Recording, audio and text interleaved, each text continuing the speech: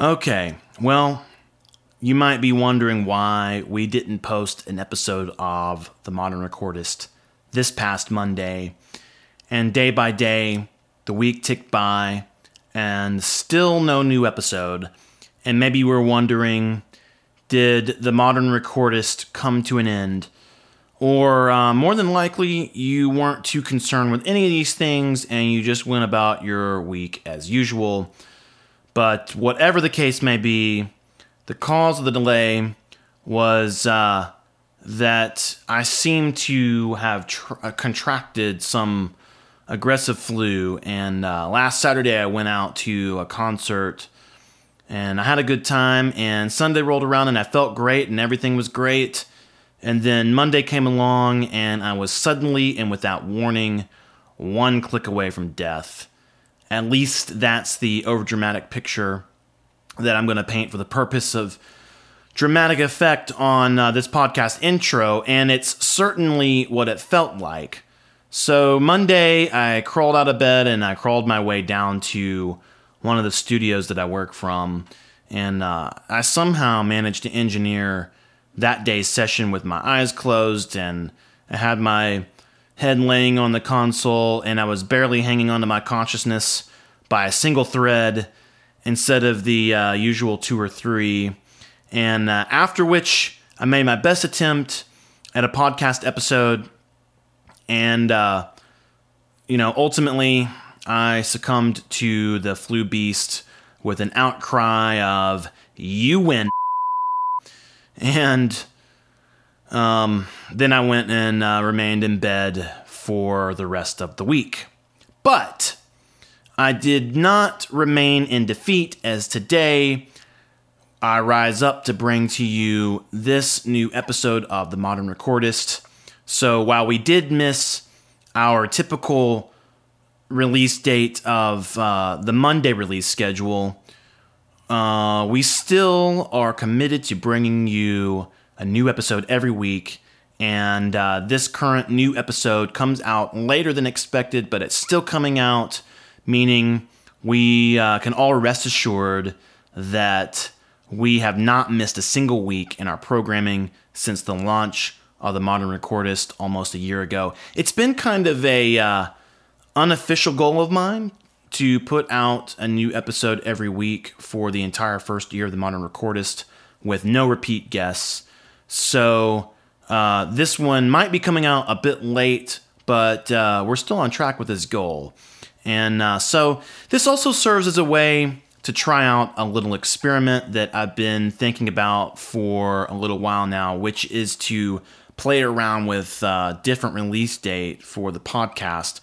When we started, I chose Monday as the release day arbitrarily, but I have wondered if releasing later in the week might be a better option for my own personal scheduling as well as for listenership. So since we're already way late in getting this week's episode out, why not just go ahead and pull the trigger on this little experiment? I was probably going to wait and do something like this after the 1 year mark of the show. But you know what? Now is as good a time as any, given the circumstances. So for the next couple of weeks, and maybe continuing after that, we're going to put out new episodes on Thursdays instead of Mondays. And we'll try this out for a little bit. And then we'll check back in a few weeks. Maybe we'll continue doing it. Maybe we'll go back to the original way of doing things. But enough with the housekeeping stuff. Let's get on with this week's episode, shall we? This is episode 48 of The Modern Recordist, the podcast where we talk all about designing and living your life as an extraordinary artistic visionary, discussing inspiring and creative ideas around making music and art that creates an impact in the world. On this podcast, we sit down with musicians, songwriters, artists, producers, and all manner of artistic visionaries to learn exactly what we have to do and who we have to be to create meaning and live out our artistic visions. I'm your host, Jon Stinson, a Nashville-based producer, recording engineer, and mixing engineer, a collector of experiences, a lifelong learner, a lifelong teacher, and an artistic visionary in my own right, and I welcome you to episode 48 of the Modern Recordist and another edition of the Producer's Notes. These are the shorter episodes where I run solo for a few minutes on a specific topic around recording or mixing or creativity or something on maximizing your creative songwriting skills. And this week, I've got some mixing thoughts I want to share. I have recently had some people reach out to me asking about mixing tips and advice, and specifically things on low end in a mix and panning. And then I also recently had an interesting discussion with a friend of mine that is starting to dig into learning about mixing, and he and I started talking about the creative side of mixing versus the technical side of mixing. So, I really enjoy those types of discussions because oftentimes it just brings up things and makes me think about things in a way I've never thought about them before. And, it's really kind of, I guess, sort of a learning experience or whatever. So I figured this week I'd do a podcast episode out of all of this and discuss some mixing techniques and concepts, which isn't something I get into a whole lot. So let's go ahead and first get into some stuff around creative concepts and techniques in mixing versus technical concepts and techniques in mixing. Making music and making records and all that it's very elusive. And, I've had discussions with guests on the podcast before talking about the difference in like making an artistic statement on a record and just a record that kind of misses the mark or a recording that is not well done. And, it's something that can be difficult to put your finger on. And although I know the difference when I hear it, as I'm sure you do as well, and I know how to make a variety of great sounding records that make an artistic statement, this is still not a concept that I feel I completely wrap my mind around in a way to fully deconstruct, how I go about making these records or how otherwise it's done, And, it's just an artistic process. And this is one of the great things about making music. It's a discipline where you're forever learning and you're forever in pursuit of mastery. It makes a discussion around why you would make certain decisions when mixing some kind of, it's a bit elusive. And while you do make a substantial portion of your decisions for technical reasons, there's also a substantial portion of your decisions that you make for creative reasons. And I'd say it's at least 50-50 in the balance, but in my experience, maybe it's a little bit more skewed towards artistic choices. So this is why developing a skill for making great sounding music really comes down to just putting in the reps and gaining experience, which is something that I've also talked about on the podcast before. But let's get into a couple of questions I got from folks to kind of illustrate more of the creative versus technical concept. First, let's talk about pan. Someone recently reached out to me asking about pan and how to approach it in a mix. So there's the technical purpose of pan, which is to work in conjunction with things like, the level fader or other things like EQ to give an instrument a specific place in the mix so it doesn't compete with other instruments. And in the early days of record making, when things were mono, there was no option to pan things around in the stereo field. So engineers had less options when working to create specific space for each instrument. And then as stereo came into the equation, pan was initially a little less sophisticated. You could choose between left, right, or center, but you had to commit fully to one of those options. So you had more tools and options available to create space in a mix, but still, as technology got more sophisticated, it influenced songwriting and arrangements, and it made people more ambitious in the studio as well. As that all happened, it then kind of influenced the technology. It was sort of a cycle, it's like a feedback loop. Technology influences record making, and then record making influences technology. And as this sophistication of both sides of this got more and more sort of increased, the simple left, right, and center options weren't going to cut it anymore. So we ended up with the variable pan option that smoothly and variably pans the audio signal from 100% left to 100% right and anything in between. So, I'm not really meaning to make this into an episode all about the history of pan and all that, but that's kind of a basic explanation of the evolution of the tool, which came from technical needs. And as record making got more sophisticated, there became a need to deal with mixes that were more dense and instruments that needed their own space. And, so that's kind of to me, sort of what the technical needs of pan are. It's something that you can use to create space for each individual instrument in a mix.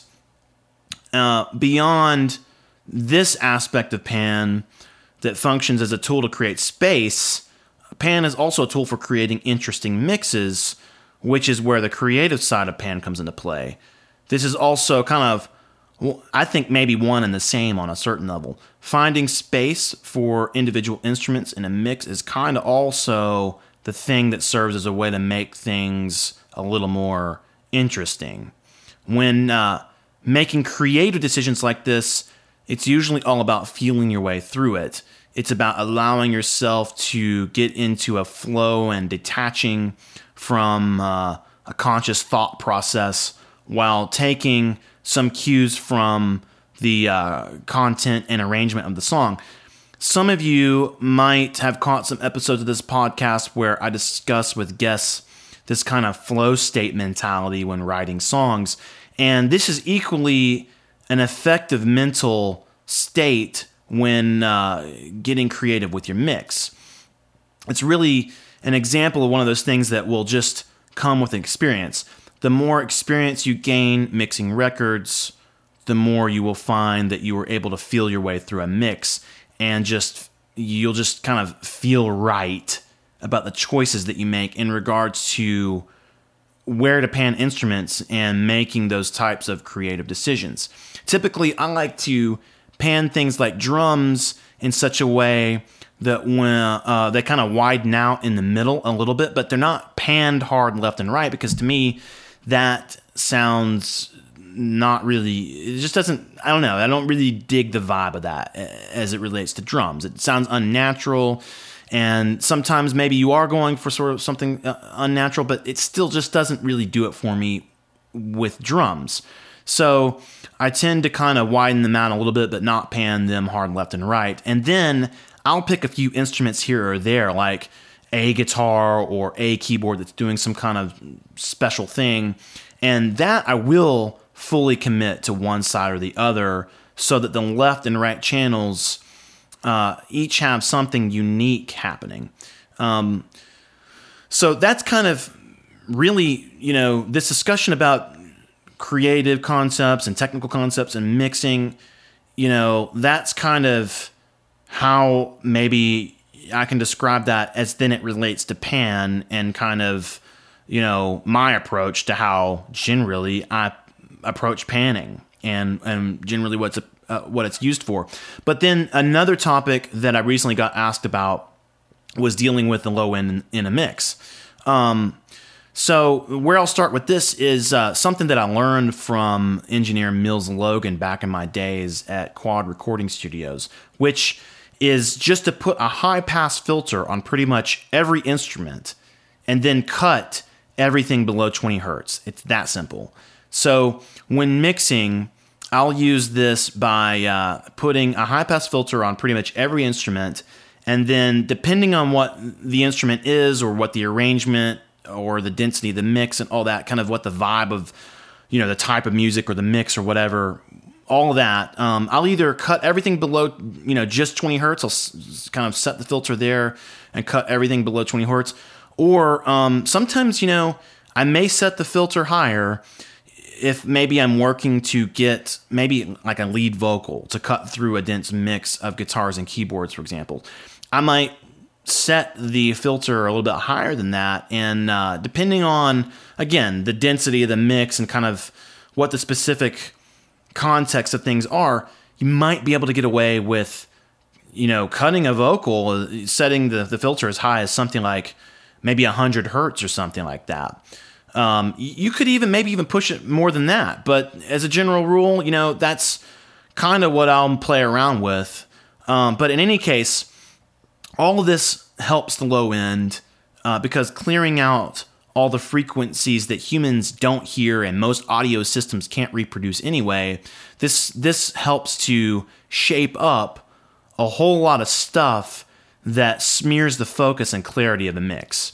And it also helps keep things like compressors and limiters and things of that nature from being activated by frequencies that are really low and can further skew the clarity of your mix. Typically, low frequencies carry with them a lot of energy, so compressors can end up being more sensitive to these frequencies, and they can get triggered in a way that brings the dynamics of an instrument down in a way you didn't expect. And by putting high-pass filters on frequencies that are pretty much subsonic anyway, you get rid of all this low-end stuff that often likes to cause issues. So try this little approach out next time you get into your mix.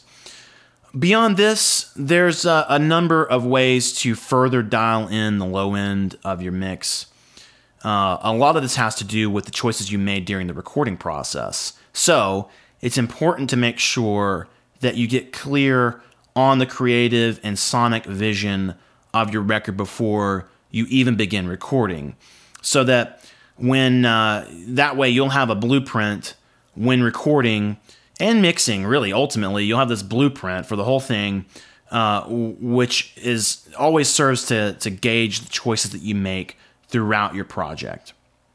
Where pan is something that pretty much, I think you can, that's something that can always be done at the mix phase of a project. It's really kind of a cardinal rule that you don't want to just leave things to the mix. Like, you don't want to delay making decisions until the mix process. That's kind of a recipe to end up with a bad sounding record. So most time that's kind of your rule, but pan is something that you can get away with. Like, you can leave that alone and kind of play around with it and not really commit to anything until the mix phase of the project. But working with your low end needs to be considered at the very outset of your project. And, I wouldn't necessarily advise you that, I wouldn't put high-pass filters on everything when you're recording, but I'd at least be paying attention to what's happening and be checking in as I make decisions and choices all along the way, and, periodically kind of weighing that against my project's creative blueprint and gauge how on point I am with things. I don't know where I picked this up, but there's this saying that goes around that's like, always be mixing, meaning even when you're recording, the decisions that you make, kind of be maybe projecting forward and think about how maybe this might influence your mixing process, and kind of things will begin to take shape in the mixing process. So I kind of keep that in mind all the time, and I'm sort of, in a way, I'm kind of loosely always mixing throughout an entire project, even when I'm recording. So then, obviously, the most direct part of managing the low end of the mix comes down to working with low end instruments such as kick drum or bass guitar or bass synth, or perhaps some kind of thing like less common, maybe like cellos. It's all about weighing things against the blueprint that you created for how things you want to sound, and then chisel things into this sonic space. So, a lot of times it's going to just come down to working with these low-end instruments and working to kind of sculpt them to a texture and tone that fits what you're after. So, for example, perhaps you want the kick drum to be an element of your low end that you feel, maybe it's like you feel it a little bit more than you hear it. And then the bass guitar can come in, and that'll play the role of adding punchiness to your mix. So knowing this at the outset of your project, as you first begin recording, this is going to help you inform the choices that you make continuing through the mix phase. So I'd say that maybe 90% of getting your mix, the mix that you want, it actually happens piece by piece, little by little during the recording phase. And, it's things like tweaking the tuning and the tone of instruments, and then tightening up performances and things like that, so that, instruments will complement one another in the context of the sonic character that you're after. It's all kind of a nuanced and intertwined practice of technical choices and creative choices, but it all starts with the sonic picture you're aiming to create. So during mixing, I'd say 90% of that is getting things to sound like you want them to sound during the recording phase. And then there's a sort of, I guess, technical choices maybe beyond this that influence another, minor portion of getting things right. And this is things like setting up your listening environment properly, and then just making yourself aware of the shortcomings in that listening environment that are skewing what you're hearing. Being aware of this, and that way you make proper choices to compensate for that.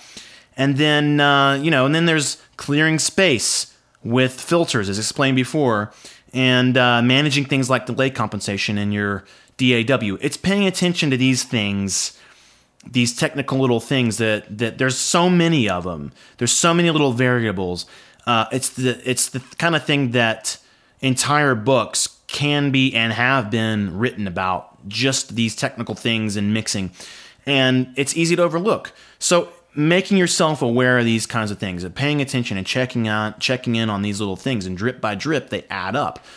And then the last portion, and it's kind of, I guess, maybe intertwined with maybe the 90% of, recording. It's creative choices in recording that influence a great mix, but it's also creative choices in mixing.